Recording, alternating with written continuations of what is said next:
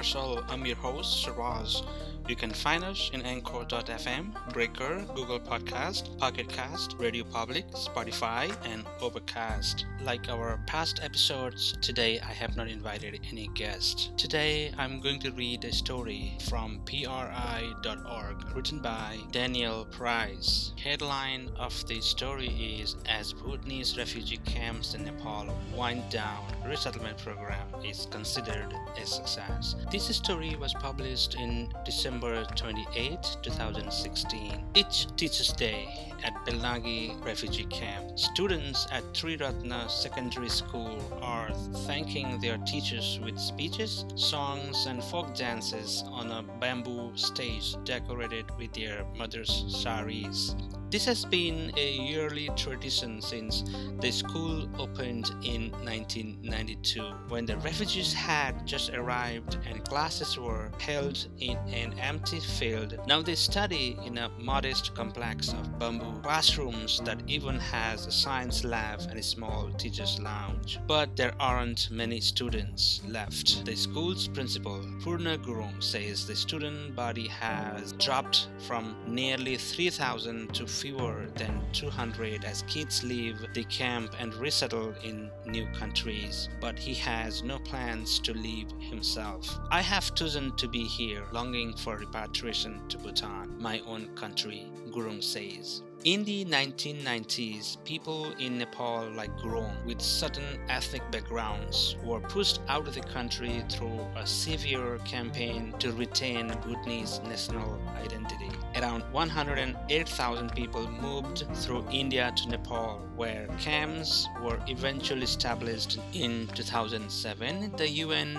Refugee Agency, UNHCR, started accepting applications for moves to third countries.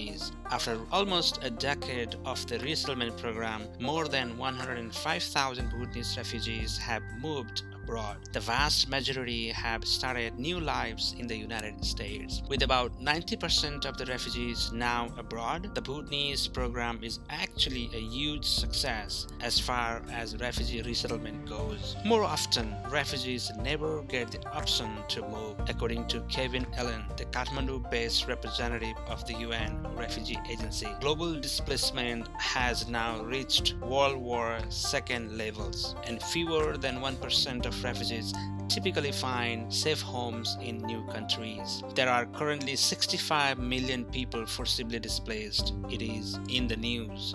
The Syria situation, South Sudan, Somalia, etc. And so the international community is hard pressed to meet needs globally, Allen says. The Bhutanese refugees were given until November 15 of this year to apply to go abroad. By the end of the year, UNHCR will stop forwarding applications for resettlement. Allen predicts there will be about 10,000 Bhutanese left here at the end. One of the last to leave will be 29 years old teacher Sita Adhikari. Adhikari teaches high school math in the camp and makes $7 a month. She actually has a master's degree in humanities, but when the camp's last math teacher moved to the US, she was the most qualified person to take over. Back in her bamboo hut, she teaches herself the lessons while trying to keep her young kids occupied enough to ignore the oppressive heat and mosquitoes. A small fan quietly fights back in the corner,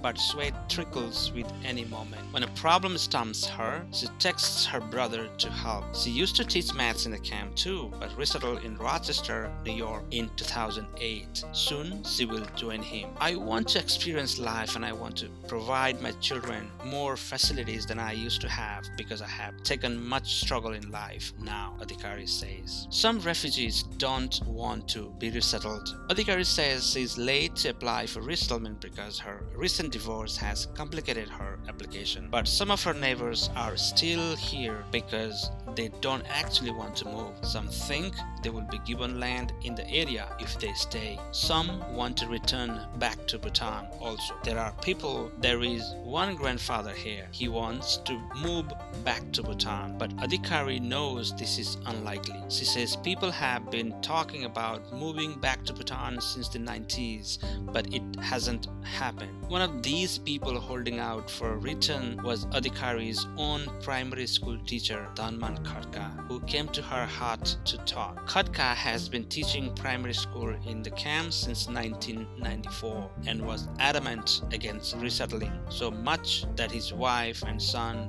moved to Australia without him in 2012. They haven't spoken since, but now 64 and living alone, he's resigned himself. Last March, Khadka applied for resettlement to Dallas, where his daughter lives. What to do? So many relatives are here. Better to go there. Our life is better than here, she says. Khadka's friend, 70-year-old Dalbahadur Bista, disagrees. I am not going. I'm staying here. Bista has lived in the camp for 24 years. He still considers Bhutan, where he had to abandon his house and fields of cardamom and orange trees, home. I have really big hopes that I could be back one day in my land in Bhutan, and if not, I would like to die here in this land, but I won't go to a third country. At least I can die here in peace in this camp. Bista sits outside his hut sweating over bamboo he is fastening into a baby cradle.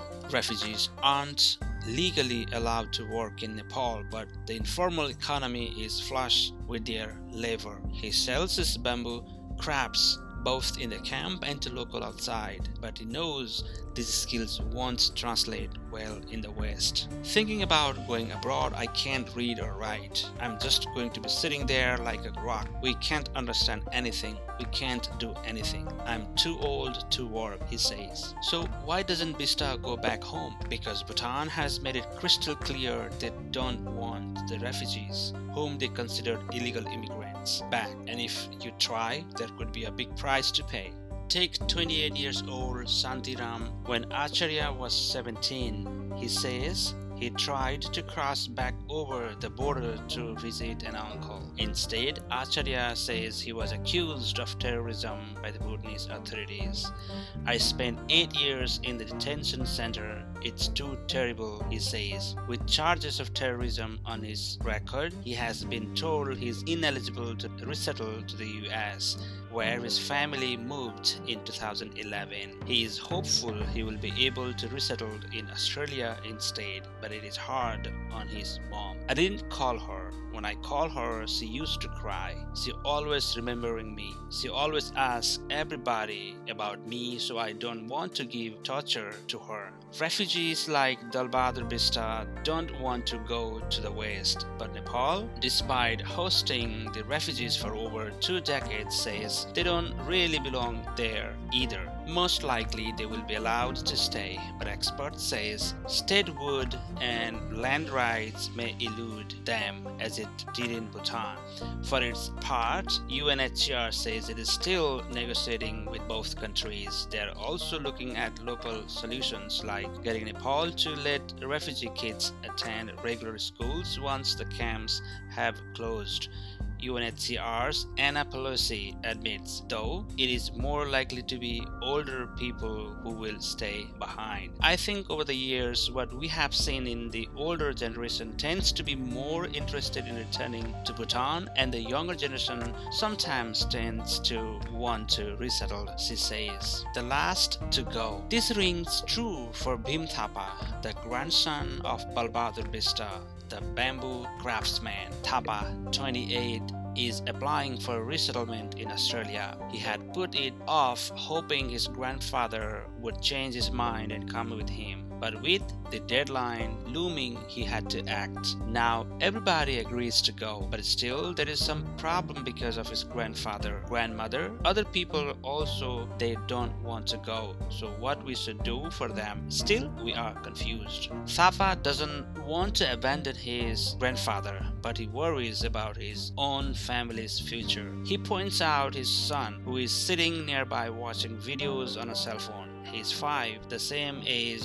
Thapa was when the family first arrived in the camp. Thapa doesn't want him to waste his childhood in a refugee camp too. Around the family still here, things are changing. Empty housing plots have become vegetable gardens. When a family moves out, Sita Adhikari says their neighbors dismantle their bamboo hut for firewood. Like sharing birthday cake, they still share the house.